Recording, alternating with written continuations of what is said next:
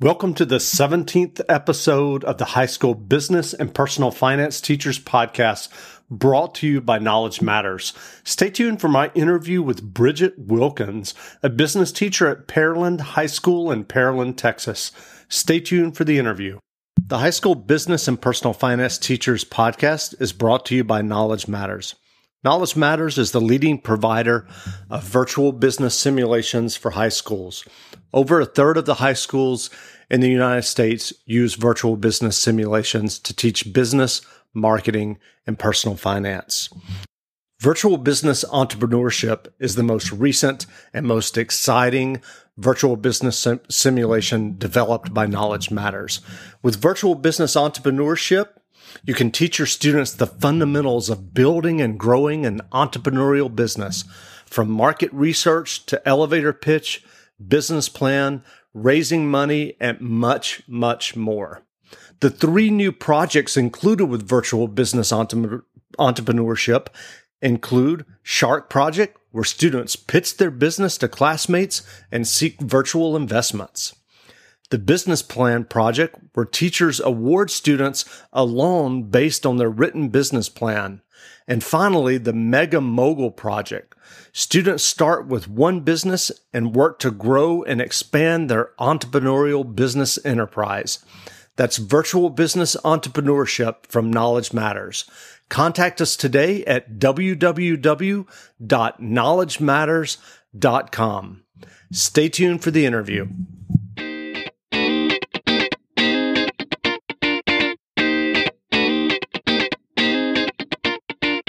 Welcome back to the High School Business and Personal Finance Teachers Podcast, brought to you by Knowledge Matters. This is the podcast where we talk to high school business, personal finance, and marketing teachers about their teaching careers and tips and tricks they have for teaching business and personal finance to high school students. Today, we're speaking with Bridget Wilkins, a business teacher at Pearland High School in Pearland, Texas. Bridget, welcome to the podcast. Hi, thanks for having me. Sure. Well, can you tell us about your path to becoming a business teacher? So, I have over 20 years of business experience where I've worked, you name it, from nonprofits, financial services, all over pretty much the gamut. And I had started to do adjunct teaching at a local university. And I was wondering how the information was being processed with college students. Because there seemed to be an interesting thing happening with critical thinking skills. And I couldn't quite get it, what was going on there.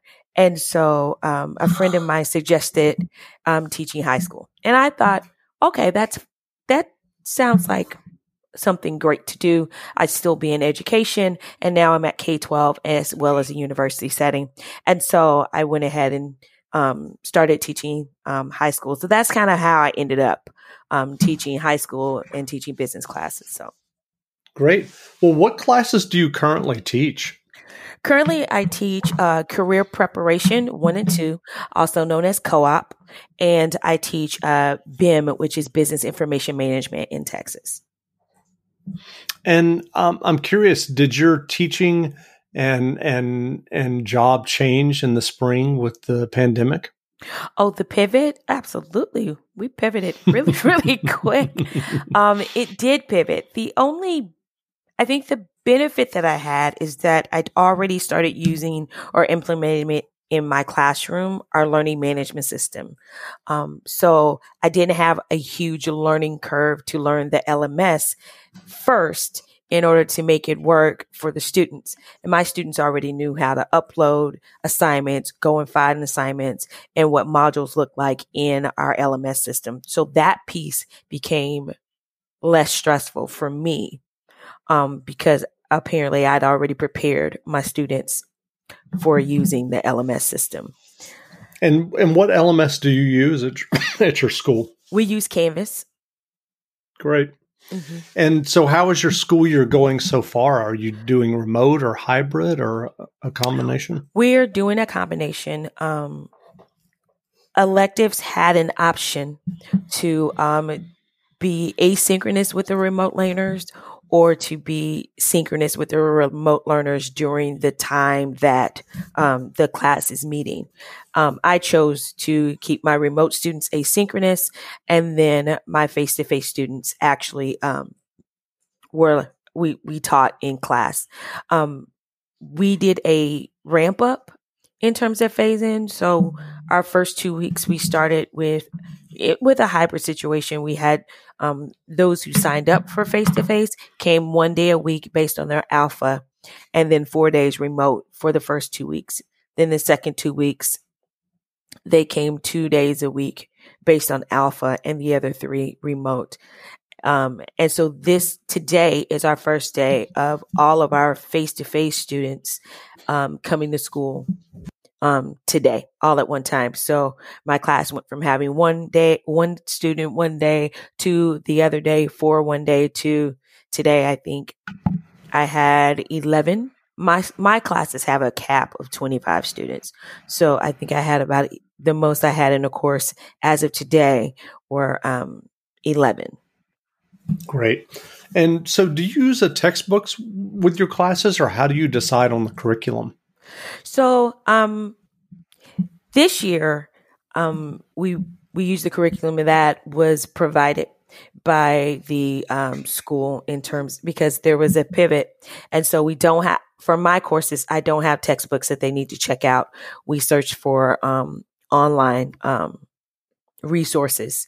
And so then it didn't really switch to me for the most part in terms of putting multiple curriculums together and making your own curriculum kind of unique, using elements from different websites or different products. So we're still going along those same lines. But going into online is just a totally different animal in terms of face-to-face, because you don't have the textbook. And so now You're looking for something that you can put remotely that one works with your LMS system, that you're hoping you can have a seamless process, because ideally on online, what you want is for it to seem seamless for the user, whether it's a high school student, a college student, or an adult learner. You want it to be as seamless as possible. But I think a lot of vendors started to try to make this shift to make it seamless. And sometimes it didn't work. And so we've got some things that we're using that actually clicks them out and takes them somewhere else. But then as a teacher, you go and you get the grades from there and pull it back in. Got you. Yeah. And I'm curious, when you're working on your curriculum and your lesson plans, how aware are you of the state standards and how you match up against those? Is that something you think about, or? Absolutely. We think about it. And the truth is that most teachers are literally trying to find, at least in Texas, TEKS that go with, one assignment that can cover like 3 or 4 TEKS, or one unit that could cover several TEKS at one time. So always make sure that I'm on target with meeting the standards that of the things that I'm required to teach. So that does become very important. So I'm curious, if you were talking to a first-year business teacher, what's one piece of advice that you would give them about teaching or managing the classroom or anything about the profession? I would say, 1, get to know your fellow teachers who teach the same courses. Is it always someone at your school? No. For example, I'm the only career prep teacher at my high school. However, I'm not the only career prep teacher in the district. And so I was just fortunate when the world was open and we would do our PD, or our professional development, at the beginning of the school year, that in my district, we did it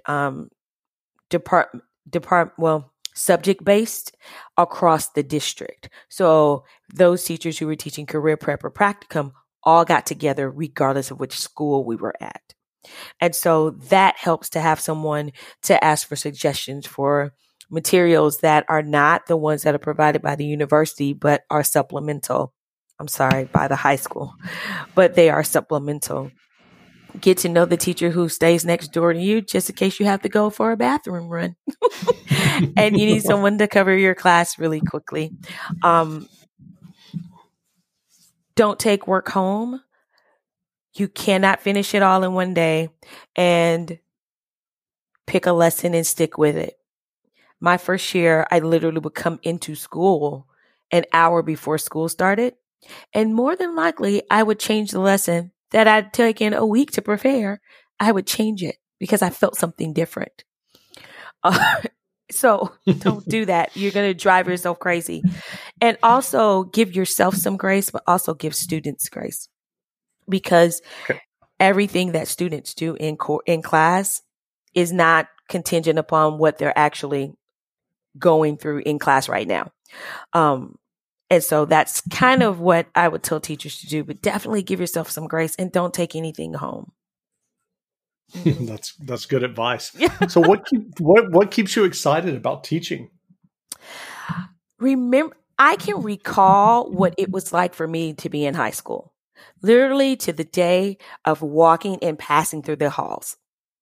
And so I listened to the conversations in my classrooms, and I could hear the buzz of the random text message that just went out, and everybody got either excited or strange or weird. And I remember what that feels like, because I remember what that looked like in my face.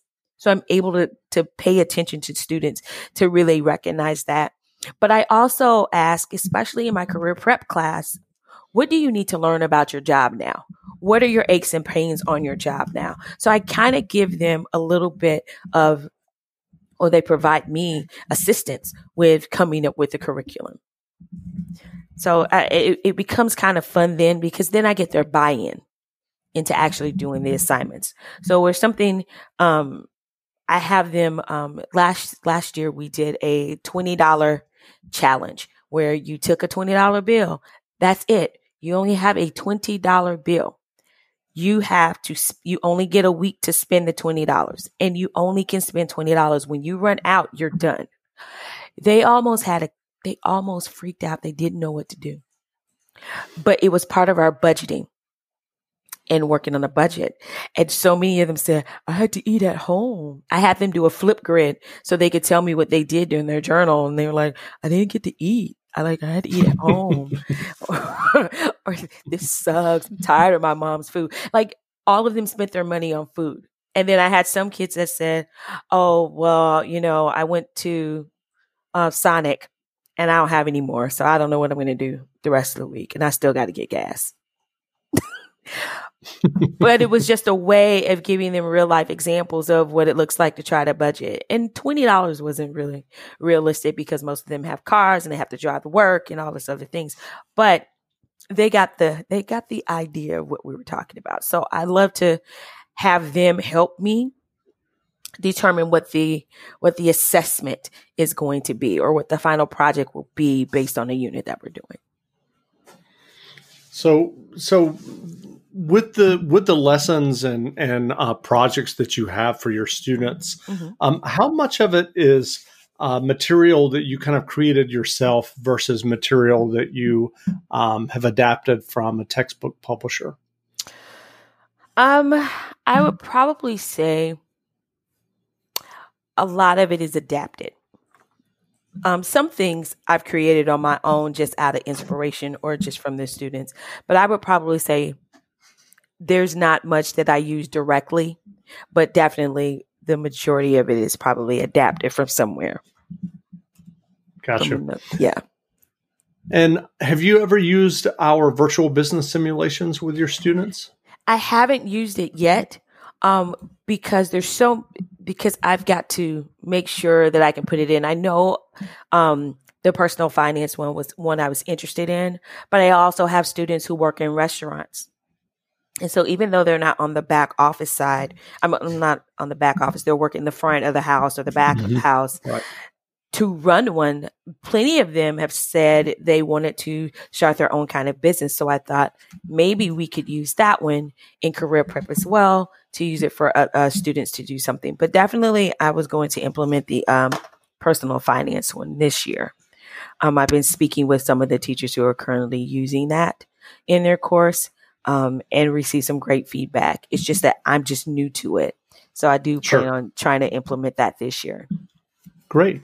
Well, I'm curious, do you or any of your students participate in any of the career and technical student organizations like DECA or FCCLA, BPA, or FBLA? My students really don't, because most of my students are off campus after fifth period and they're going to work. Got it. Yeah, so most of mine don't. We do have DECA at my campus, but those students are not in career prep. Sure. Yeah. Well, that's all the questions I had. I did wonder if you had any final words of wisdom that you have for other high school business teachers that you might want to share. I would say join a Facebook group. There are so many who give so many resources. They even bring up this as a resource to use. I have found joy in being in those groups just because they either have thought about it just as you have, or you have people who will give you grace and say, it's not that hard. It's not, we got you. We have you covered. But also serve as a resource to others too. Even if it's something as simple as sending a GIF that a JPEG that you saw, or infographic that says how to email your teacher, and you post that in Canvas. The grace that we are asking for parents to give us right now as we maneuver this is also that same grace we should be giving to our students as well. And so we got it. We can get through this. I mean, we are teachers. We are resilient. There's nothing we can't get through. So I wish you well. I wish you peace. Find a happy place that you can go to when school is over and get her done. That's great. Teachers are resilient. Well, again, we've been speaking with Bridget Wilkins, a business teacher at Pearland High School in Pearland, Texas. And Bridget, thanks for doing this interview. Oh, thank you.